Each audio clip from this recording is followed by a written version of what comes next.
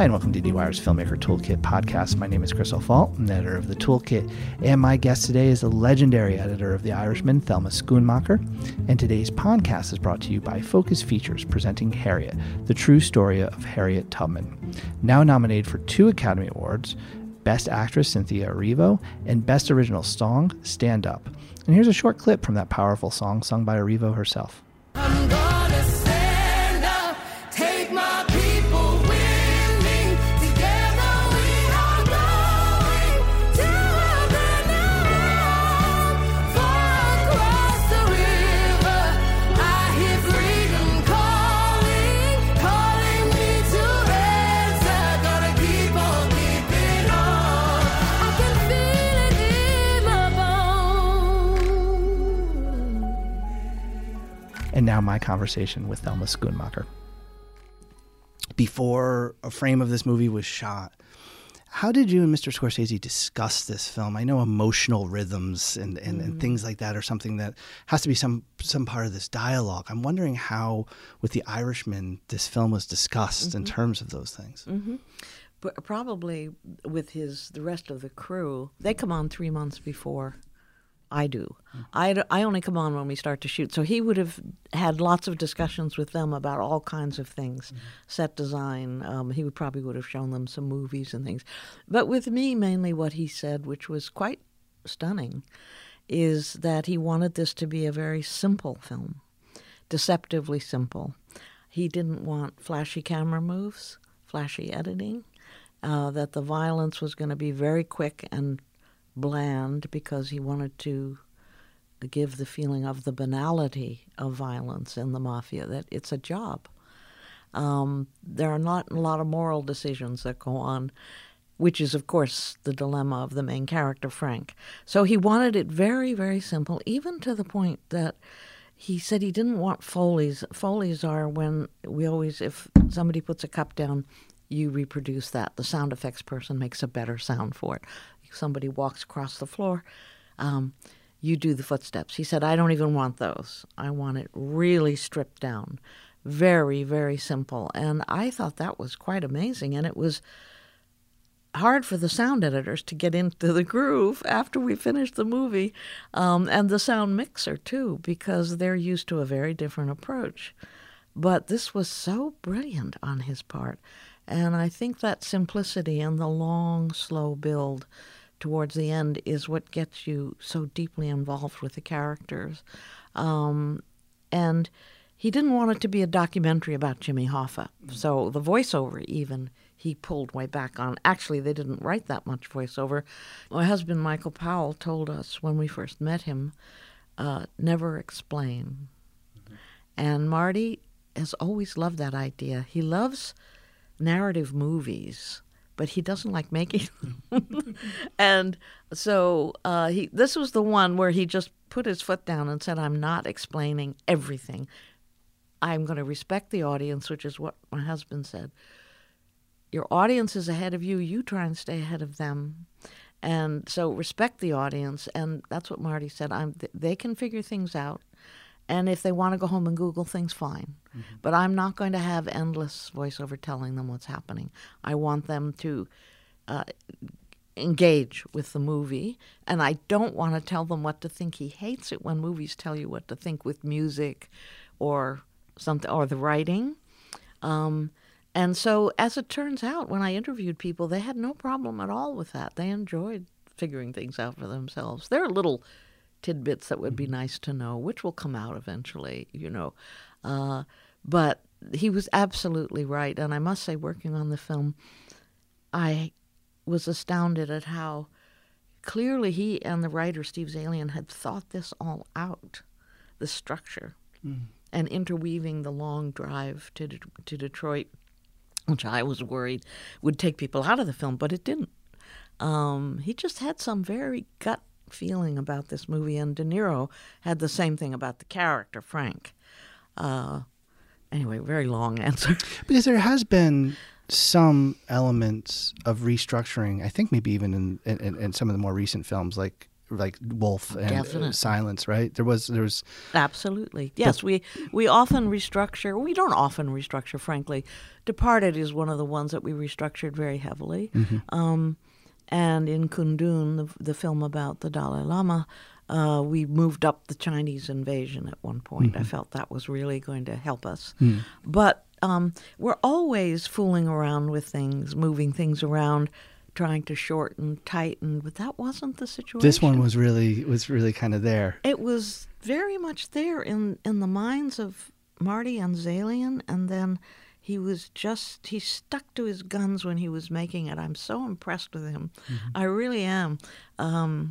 And so that, I think, even the idea of an intermission, which we did think about, we didn't expect the film to be this long. But it's so rich, and so many people, when we screened it, said, "Oh, I want more. What would you drop? Let me see it again." So we left it long, and putting an intermission in would have broken that beautiful long build, which is so important. And that last half hour with Bob, when he's dealing with what he's done, is just so stunning. So it's a very unusual, unique film, and I'm thrilled to be working on something like that. It was a great treat for all of us. Even, when we're finishing a movie, we have to screen it over and over again. My assistants have to screen it before we screen it to make sure. And nobody ever was tired of screening this movie, which we usually do get a little bored with it after a while. But Sure. My instinct the first time I saw it was I was so moved. That basically, when the story catches up and they catch up to Detroit, and then it becomes focus on the drive to, and the decision that they're obviously going to kill Hoffa, and I was so moved. I think that's about 70, 80 minutes, but I don't even know it better than I was so moved by that. I was just, and my first thing that I wanted to do was go back and watch it to see how much. Now, obviously, the backstory is important, but what was happening in that history, in that buildup, that because obviously, Mr. Scorsese makes these decisions very carefully. He's not being casual. If he needs to cut something down, he'll cut something down. But why we needed that 2-hour plus history to get to this moment, and it's something. And to your point, when I watched it, I certainly it didn't bother me. The lulling pace didn't bother me. In fact, that opening camera shot, when it comes in, you're kind of like, all right, I'm ready, but it is something that I have not worked out in my head of why we need so much of that backstory for that powerful last 70 minutes. Well, I think the fact that history did play some part in the movie and the character build. Marty, again, with the history, didn't want to explain. He wanted to use brushstrokes that were helping affect the story. And the mafia's gradual, for example, if it is true, with the Kennedys. And so I think we needed the complexity of all of that in order to really make the last half hour work.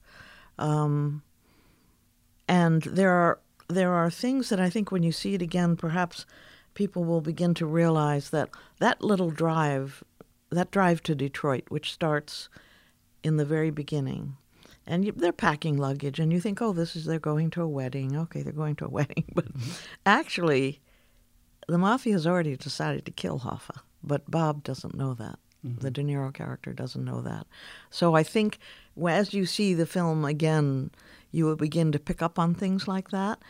So that Bob, for example, when you see Joe Pesci in a phone booth by a road on that trip, and Bob can't hear what he's saying, and that's unusual for Bob because he probably always does hear. Yeah, he's always right. He's not included. And that's the beginning of maybe some worry in his head, because those phone calls are all about, okay, how are we going to do it? We're going to make sure that Frank is in the car because Jimmy won't get in the car unless Frank's in the car. We'll have his son drive the car. And his son was not involved. But that plotting was going on, and that's why Frank is not allowed to hear it until the absolutely incredible scenes where the salad is being made, and then the breakfast, which are my two favorite scenes in the movie. Mine too. Yeah. And there is something about those scenes.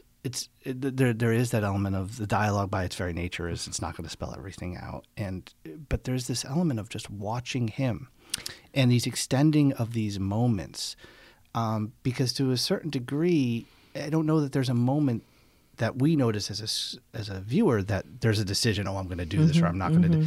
It's more just watching him let this all settle in this way. And it's amazing to me how long those just the rhythms of getting in and out of that car, getting in that plane, sitting there with the cereal, and being in those moments and letting those because normally I'm telling you, normally you get a little tighter as we move towards the end. You get you get Exactly. going, and there's Exactly. and then it's just we're sitting there, we're just watching him, Yeah. and the choices in his acting are also so minimal. It's so minimal, and it's a fascinating exercise because Yeah. it's not about a character arc; it's about watching him. That's right. It's about being drawn into him, and Bob is so subtle, in his acting, which I think is one of the reasons he's not getting nominated more, frankly. He needed to scream a little bit more. Very disappointing to me because people are used to him as a boss or as a violent person, and he is in the stratosphere of acting for me in this movie. I've just never seen anything like it. And at a certain point, I just said to Marty, how does he do it? And Marty said, I don't know.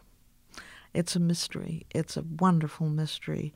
But I lost the track here. Just a minute. Something you said. Oh, yes, the pacing. I wanted to talk about the pacing. Marty also spoke to me early on that he wanted it to be a leisurely pace, not quick cutting. And that long, slow push into Bob at the beginning of the movie, I think, is in some ways slowing you down and letting you know this is not going to be a slam-bang explosions kind of movie, which normally people would start with, right? They have big, flourishing beginning. And that pace really pays off in things, for example, when he's chastised by Harvey Keitel because he was going to blow up this laundry. That's deliberately cut very slow because the deadly pauses are indicating to De Niro that he's in serious trouble. And every time we cut to Russell, played by Joe Pesci, he's not helping him. So he's beginning to realize, my God, I'm really in trouble here. And then, I don't know if people pick up on it right away, but when Harvey Keitel's, the De Niro character, says, I'd like to pay the money back to the guy. Can I pay the money? And Harvey Keitel says, he won't need it. And then he says it again, he won't need it. That means Bob has to kill him. And I don't know how many people get that. They may get it in reverse. But see, that's very beautiful what Marty did. The opaqueness of the way the mafia talks. They never say murder, kill, shoot. It's always opaque language. And that's a very good example of it. He won't need it, right? And the character knows that if he doesn't kill him, he's going to be killed. So he has no choice. And then he wanted to show the blandness again. What's the first thing he starts talking about? The gun. You need a gun that nobody else has used. It's not, oh God, should I do this? Oh, this is terrible. No. It's out of the box. And it keeps happening. Every time, he's going to have to kill Joe Gallo.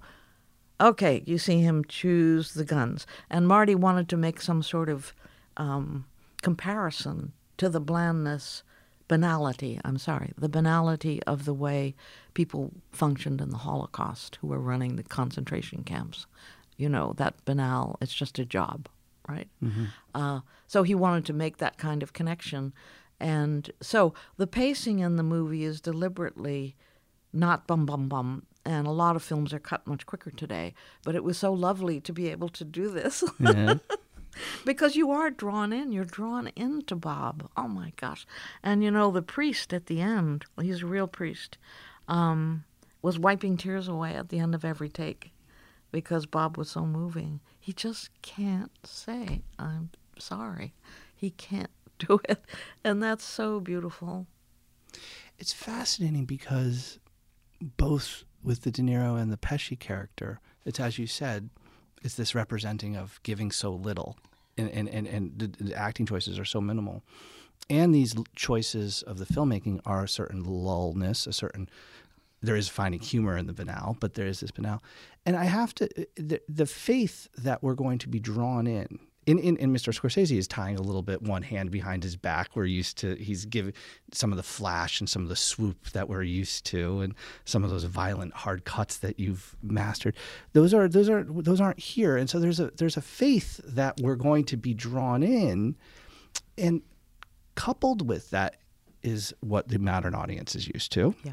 And also a 3.5-hour running time, which this film has completely earned. But I have to imagine at some point there's a point where we're doing all these things. Can we sustain with this approach for 3.5? Yes, well, we really didn't expect it to be this long. We really didn't.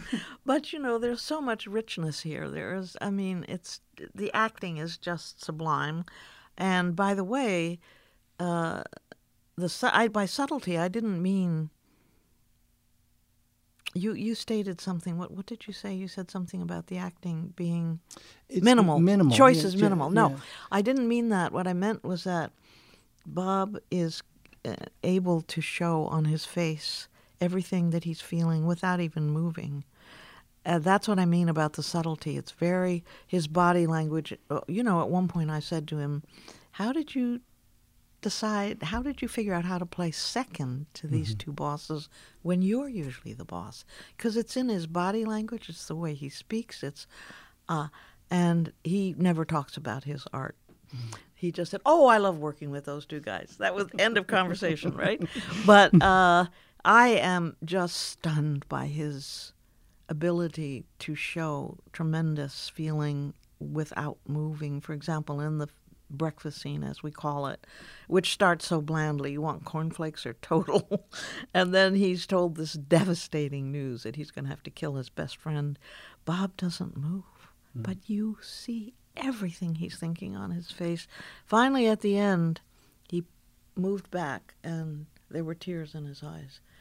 And then when he gets in the plane, we held that shot way too long because we just couldn't believe what we were reading on his face. And again, he's just sitting there, but you have this incredible feeling of what he's going through, knowing he's going to have to kill his best friend. And again, if he doesn't kill him, he'll be killed. So, and then when he gets to Detroit, it starts getting to be businesslike almost, right? Preparing. Making sure he gets in the car. That terrible moment where he nods at Al Pacino. And Pacino, that's the sort of final way to get him in the car. It's a terrible thing. It's very subtle. So I'm just in awe of him. I hadn't worked on his movies for 30 years. I had no idea. I never go to movies much because I work so all the time. But I had no idea whether he was as good, as when I cut Raging Bull and Goodfellas and Casino and King of Comedy. But he's actually even better. And when he first discussed doing this character with Marty, he came into the office here, and Marty said he couldn't get over how emotional Bob got when he was describing how he wanted to do the character. And he said, this is pure gold. We have to mine this. I think I read somewhere in an interview with him, with Marty, or Mr. Scorsese, was that the emotion that he was sensing from De Niro was almost, okay, we've got something here. Yeah, then he knew, I've got something really brilliant I can explore and develop. And but Bob is just, I just can't get over him. And I have to say I'm very disappointed that he's not being recognized for it. But he will be. The great thing about Marty's movies is they last. They last. And what more can you ask than that? Yeah, it's very true. I want to talk a little bit about the use of humor, which is obviously in the script and is on set. I to some degree, with some of the stuff with Mr. Pacino, I sense some of that was improv. Yes. But we'll just start with even we'll pick up right off the car. The car and that decision to get in the car, and then there's this fish bit, which is funny, but it's not only just that there's this fish bit, but that it's through 2 scenes. It's over multiple minutes. And I wonder if maybe that's not the perfect example, but it seems to me to be kind of emblematic of how humor plays in this kind of banality and this lull. Yes. And especially while we're watching these characters. Yeah. In fact, it's based on real fact. Hoffa's son did have a piece of fish in the car. And when they found that out, Steve Zalian and Marty just went with it. Mm-hmm. And it's a way of, I don't know, just showing the lack of connection in people who make their business killing people with what life is supposed to be about. And he gets so obsessed with this stupid fish. Anyway, I when I cut that improvisation, I was roaring with laughter. But when Marty and I screened the film, we only screened it ourselves the first time. When Marty and I screened the film, we didn't laugh because the sense of dread of what was going to happen. Right. Yeah. But I think the texture of the movie is so rich. And one of the things that is great is that there's this terrible sadness at the end, but there's tremendous humor throughout. And that's a wonderful combination to have influencing the whole movie, giving that texture. It's great. And, of course, some of it just came from particularly Pacino's improvisations. We didn't expect. When he pauses, when that pauses in his office, is that... You're cracking up right now. I laugh every time I see it. Someone keeps putting it up on the internet, and I keep laughing every time it's in my Twitter feed. It's so funny. And then the way he'll suddenly drop his voice, he'll screaming at them, then he'll go, "I'm going to jail." So all of that, which is just so funny. I mean, but Marty always goes for that kind of unusual humor in his movies because he's always working the gray area of human beings, not the hero and the villain. It's something else. And so whenever he senses humor, he's always had humor in his movies. I was just working on a restoration of It's Not Just Humor, one of the best student films he ever made. Mm-hmm. It's filled with humor. So he's always had that in his bag of tricks. It feels like this one, it's needed with the dread. Yeah. Because definitely. Goodfellas is not a good example here, but in the sense that the way that we zip through the history and we zip through and the music and we keep going, it's got that 2 layers of the ugliness and when you have these moments where you go to silence and it's violence and you take away those things and you're like, whoa. Yeah. And it feels like with this one, with the fact that these characters aren't changing, there is no arc and there is this inevitability. Hoffa is going to get killed. That it feels like that note of wanting to stay in that car in those moments. It feels like the humor is almost necessary in kind of like a gallows humor. Yeah, particularly when Al picks on Sally Bugs about, and starts attacking him in the middle of this. They're driving him to his death, and he does this whole thing. And, of course, he embellished that tremendously. No, it's not. It wasn't about the pacing. It was something else she said. Anyway, I'll come back to it. It was it's so surprising, the movie. Isn't it? I mean, you sort of never really know where you're going, and I think that's very important. Yeah. I know what it was. Okay, let me just finish. Yeah. So, aside from the humor, is this unexpected expression of love for each other from Al and Bob in the pajama scene, as we call it. Where it starts out screaming about Tony Provenzano, and then he says to the De Niro character, "I want you to run for office and head this union to help me fight off the mafia." And then when Bob says, "Yes, I'll do it," that wonderful moment where Al comes over and hugs him and says, "Oh, I love you, I love you." That was such a beautiful thing I never expected in the movie. And particularly when you've been seeing Hoffa as this strong, dictator-like man who's capable of terrible explosions of anger, and that wonderful intimate moment, which is, again, one of the things that makes this film so unique. And again, it's combined with the humor, all these different segues, is probably one of the things that makes it sustain longer than anyone ever believed could be. When I go into a theater and I watch people watch this movie, you don't hear a pin drop. I mean, nobody's texting, nobody's talking to their friend. They are glued to the screen, which is a wonderful thing to see.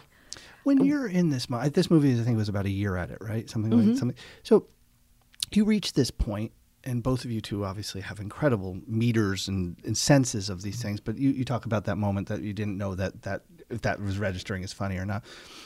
And I imagine that whole end. How long can we have this? How long can we extend this? Is there a test screening process? Maybe it's just trusted friends and colleagues, is there in that sense of like sensing how the instrument is playing off the audience? Definitely. Let me just back up a little bit too to say that, we really didn't expect this film to be this long. We really didn't. So Marty and I screen always, as I said, just the two of us for the first time. Then we opened up only to Marty's general manager and our producer. And at the end of it, I thought they're going to say, well, that was great, but it's too long. But they didn't. So I said, well, how did you feel about the length? They said, why? How long is it? They had no idea. Yeah. And so that was, I thought, well, they're friends. They're our team, right? But that kept happening here in this room, where we would screen for first friends, then we would screen for friends of friends, then we would screen for people we didn't know. So we screen a lot of times, sometimes as many as 12 different edits, and I interview people afterwards. When we're working for a studio, they often make us do a 400-member screening where we get cards, and that's always pretty startling because people write the most awful things sometimes. They also write wonderful things, but they write the most horrible things. Anyway, these debriefings, I kept saying to people, is it too long? Is it too long? And they would say, no.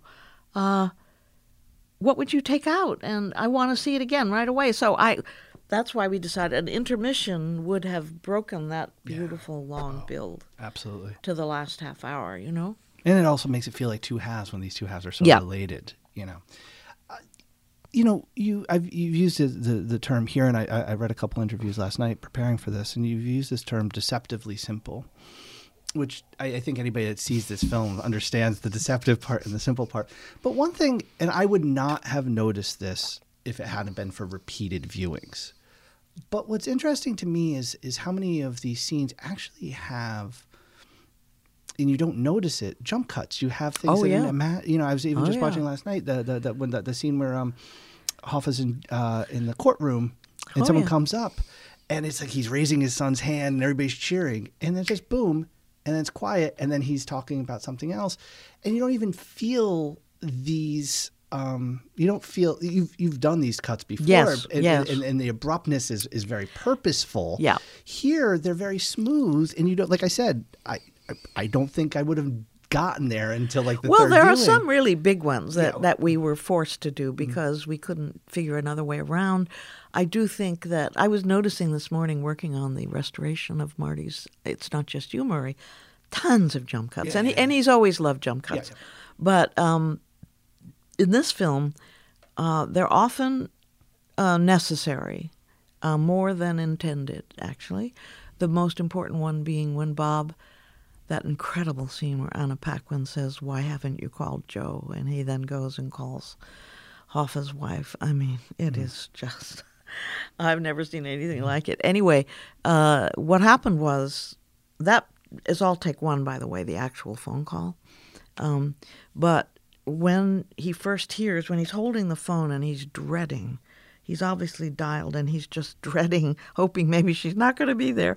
And he hears her voice, and the way he picks up the phone and says, "Joe," was absolutely brilliant. And it was not the same take as the first take. And so we have a man named Brian Battles who can morph things for us. Sometimes when we don't want to show a cut, Kind of like a stitching a cut. digitally Yeah. they can, like they're doing in 1917. And he just couldn't crack it. He tried and tried for months, and he couldn't. And Marty said, I'm not giving up on it. Jump cut it. And there's a jump cut when he's choosing the guns at one point. But that, of course, fits in with a world as violent as this, as jagged as this. You never know whether you're going to live another minute or not. He's adamant about that. We will never compromise on an actor's performance. If it requires a jump cut, that's what we'll do. We're not interested in smoothness and babying the audience. We want to challenge them, and certainly we don't want to tell them what to think. Marty is adamant about that. He hates it when music tells you what to think and things like that. So that's why his use of music is often so brilliantly different than what you expect. It's almost counter. Yeah, It's almost against it grain. is. Speaking of music, my understanding is you had the Robbie Robertson music, the score for this while you were cutting. Is that true? Did you have The Robbie Robertson? Yeah, the score. Yes, which was, you're not talking about the pre-recorded music, you mean the Robbie Robertson music. Yeah, yes, yeah. Yes, we had it, I would say sort of halfway through the cutting we had it, yes. It's all these things that we've discussed in music form, in terms of the pacing and the rhythm. I'm wondering about the decision of when to use that, because it's this thing where it's like, it's odd because we were talking about how often the two of you are often working against the grain with Yes. music. And this is kind of almost dialing into Yes. the pace of this. I'm wondering how the decision of where and when to use that. Right, and so I think it was, Marty knew right away in the beginning, in the still of the night, the opening piece and the end piece. And by the way, if you notice, it's used over the wedding. The slow motion wedding. Which yeah. is to make it feel like a funeral, because for Bob it is a funeral. And the look on his face there, oh my God. So he said when he often goes to a hotel room where no one can reach him and just sits and listens to music, not music that he's necessarily going to use, but to inspire him. And he starts thinking about the style of the movie, camera work, editing, acting, and he said that piece just was in his head from the beginning. And he explained to me, and he's also explained it slightly differently in other interviews I've seen, that they kill in the night. And it's the end of his life at the end of the movie. So in the still of the night is perfect. But who would do that? Nobody would do that but him. So he had these very clear ideas of where he was going to do the piece of music that's over the Anastasia in the barbershop, for example. But when it came to sort of nuts and bolts things like Bob throwing guns away in the river, that wasn't an appropriate place to use a familiar or a song that, by the way, he was matching the decades to. And Rodrigo Prieto, our cameraman, was also changing the look of the film as the decades progressed. So it was necessary to have a score sometimes to drive the movie. And we did fool around. We moved it around and used different pieces of it and tried all kinds of things with it, yes. But not the stuff that he already had in his head that he was going to use from the pre-recorded. Are the songs often with him? With the popular music, the Still of the Night, is that almost, you're talking about thinking about it? Is it something that's almost written in while shooting a scene? Well, or is it yeah, is it a process of post and discovering which one? Well, works? no, he had so many pieces he already knew on this movie. However, on a movie like Casino, he had a whole wall filled with choices. So, for example, for each scene, there would be 7 different pieces of music he wanted to listen to, and then we would say, well, these two are pretty good, but then one would click on that. Not here. This was all already in his head. And Nick Pileggi told me that when they were writing the script for Goodfellas, there's the wonderful scene where the De Niro character is thinking about how he's going to kill Maury, the very annoying man, who was actually Bob's landlord at that time, by the way. I read that when he passed. And then I saw a YouTube clip that he's in the back of the frame of King of Comedy. He was so annoying in life, and so they thought, oh, he's perfect. So anyway, as he's thinking about killing Maury, there was a wonderful thing in the piece of music by Cream where Bob's eyes, we synced up Bob's eyes movement with the music. And that kind of thing, Marty already knew. He didn't know about the eye movement, but he knew that was going to be. So he said to Nick Pileggi, as they were writing the script, he said, put Cream in. And Nick is not that familiar with it. He said, what do you mean? He said, just write Cream down. So that's how early he sometimes knows. I don't want to get too far into the de-aging, but I am curious just about the mechanics of it. You essentially, I know both you and Mr. Scorsese are looking at early tests, seeing if this would work, but... In this room, But essentially you are editing the raw footage to with the marks. I know there's no cameras and stuff, but you're editing almost to the point that you're fine cut. That's right. And screening, by the way, we screened many, many times without the de-aging, and nobody minded. It was so weird. I couldn't believe it. No. They said we don't mind at all. It was great. We loved it, and that was stunning to me because I think the acting is so good. They draw you in. You get so involved in them, whether they look old or not. So. Yeah, it was, we were almost completely locked by the time before, because you don't want to waste money on a shot that, for example, a lot of big special effects movies, they may work on 400 shots that are thrown out, but not with us. It was very, very little. And we worked really closely with Pablo Hellman, who came up with this, and the people at ILM. They would send us our first de-aging shot, and then we would say, well, I think, maybe this has to be changed a little here. Maybe particularly with De Niro, because of his subtlety, maybe you have to put back in a few wrinkles here or there because we've lost something. Because the acting is not just in the eyes. Yeah. And so it was very good collaboration, and they were wonderful. They never objected to any of our requests for changes, and they churned out a huge amount of work. People all over the world, if you look, the movie is 3.5 hours long, but 9 minutes of it is end credits.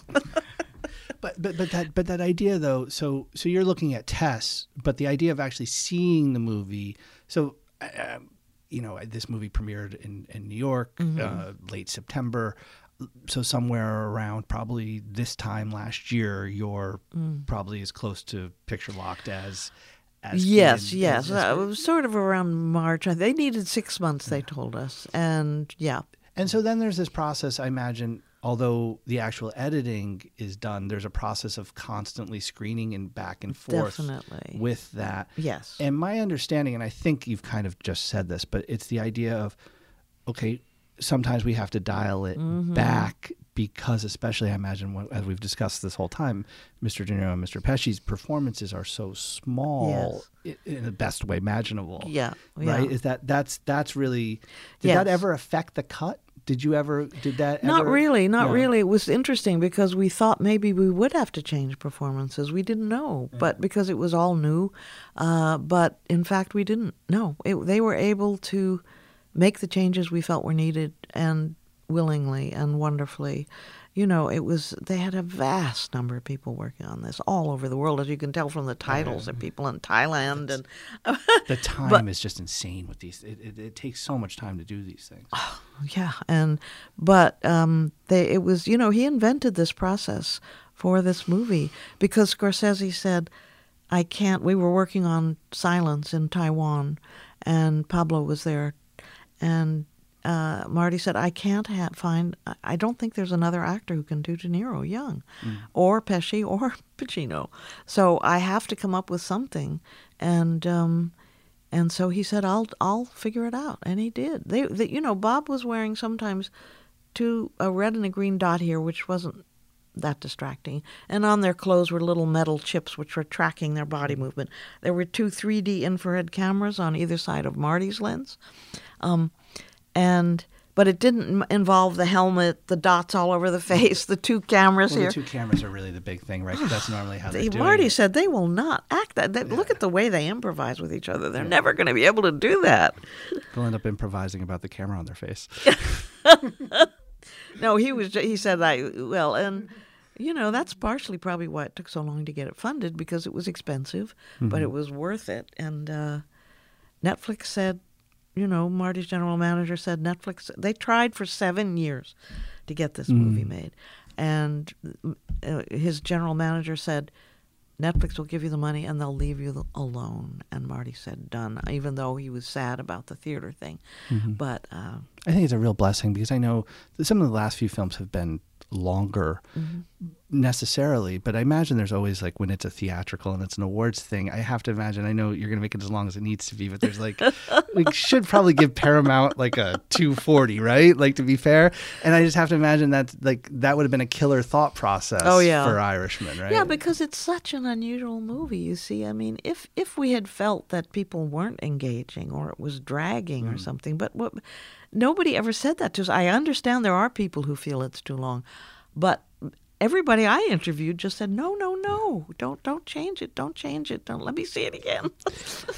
Last one, you were talking about the fact that so much of this is letting the audience figure it out. The idea of a title sequence, and it's not Irishman. Right there. It's. You mean I Heard You Paint Houses right after? Yeah. Was that something that was always in the head? Is that kind of like always how you refer to this film? I think, from what I understand, everybody felt it was wrong to lose the title, because everybody knew Scorsese's next movie with De Niro was going to be The Irishman, and they felt we couldn't change it to I Heard You Paint Houses, but I think we all wished they had, and so Marty did both.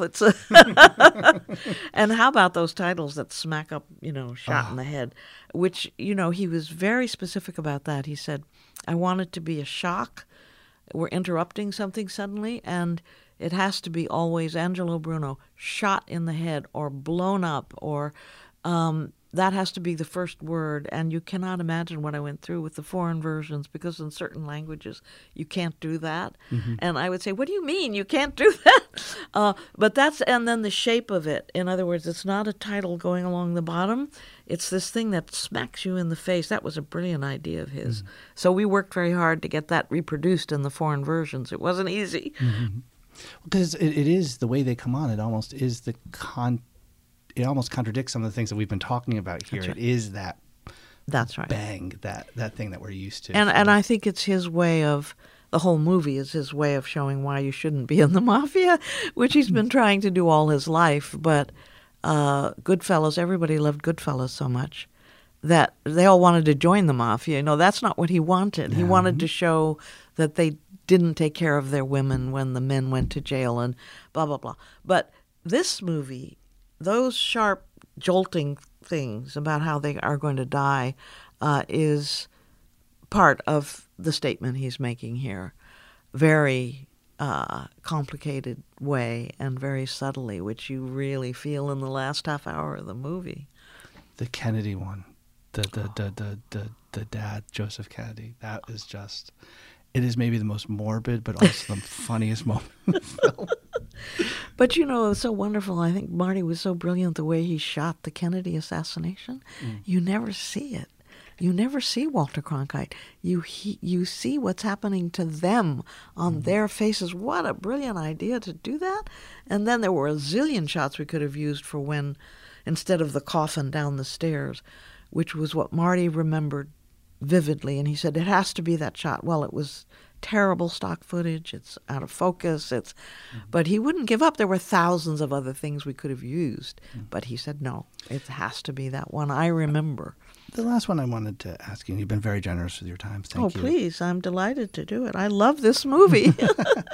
I'm wondering if you could talk a little bit about the balance of. We're talking about so much about watching the emotion of Frank Sheeran and feeling this down the end. But there is this element, you talk about the Kennedy assassination, and it's built into the voiceover of him being an unreliable, you don't want to buy an unreliable narrator to a certain degree.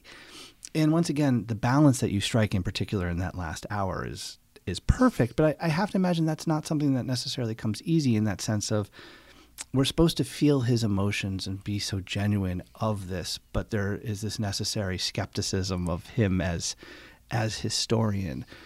those two things, one would think, just intellectually standing back, could be contradictory, working against each other. They don't.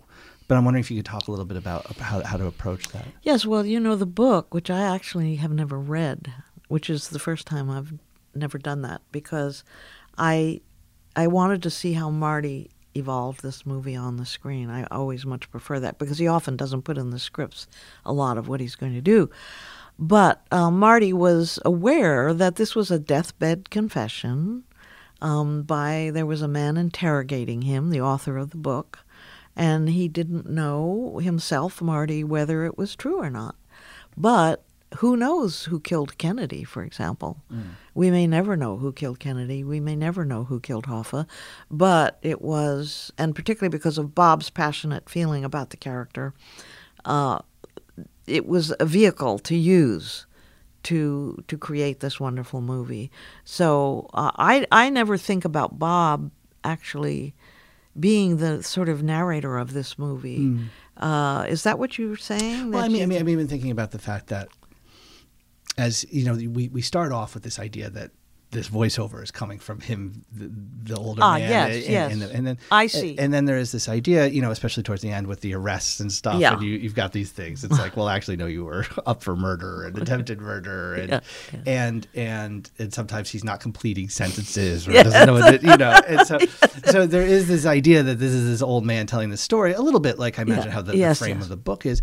And once again, it's the emotional thing in what they do with that character. But it's fascinating to me to do that, which is clearly the meat of this movie and the emotion of the movie, and then also to hint at that stuff, to put that stuff in, and to have that present there. No, you're quite right that his point of view in the voiceover, you're right to remind me of that. His point of view in the voiceover is often ludicrous, because he's just not getting it. Yeah. And for example, when he says, the reason Kennedy was supposed to get Cuba back for us, and we were going to get the casinos back, and blah blah blah, and it didn't happen. So what was that about? Did I miss something? I mean, it's so ridiculous for him to describe it that way. You're quite right. But that's very deliberate in the writing. I think they very deliberately wanted to go that way, to make his voiceover sometimes show how he's just not understanding about certain aspects of life. Yeah, absolutely. Well, you are right to be proud of this movie. This thing is wonderful. All of these movies you've done with Mr. Scorsese are wonderful, but this one is really special. It's very, very special, and for us to be at our greatly advanced ages, to be working on a movie this great is really quite unique. I mean, I think most directors are not performing at this level at our age, and so I just can't believe I'm still working on such great material. There's a clip going around. I think it's from the New York Stories of the two of you in the editing room. Oh, yes, the French. It was the only time Marty allowed a film crew in. This is like late 80s. Yes. So this is 3 decades ago. But I was exhausted after 2 minutes of watching him in the editing room. and I could just keeping up with him. And I imagine that maybe it's not quite as speed, but I have to imagine that there is still drive and that push and that just like... Being in the editing room with him is one of the greatest things. I wish more people could. And also being in dailies, we sit right there, and he tells me constantly what he's thinking about every shot, what his dreams are for the movie, how he's dealing with this actor, and that is incredible. But the stuff that goes on in the editing room is just incredible. And he's got such high standards. He's very super critical of himself, and he's got very high standards and a brilliant sense of editing. He's a great editor. And so it's just the richest experience anyone could ever have. And I've worked on 50, I've worked for 50 years with him, because there were 10 years when I couldn't, and 26 films or something. I mean, I'm just blessed. No. Well, thank you so much. Wonderful. Thank you so much. You were great. Thanks for loving the movie, too. Well, that's easy. That's the easy part.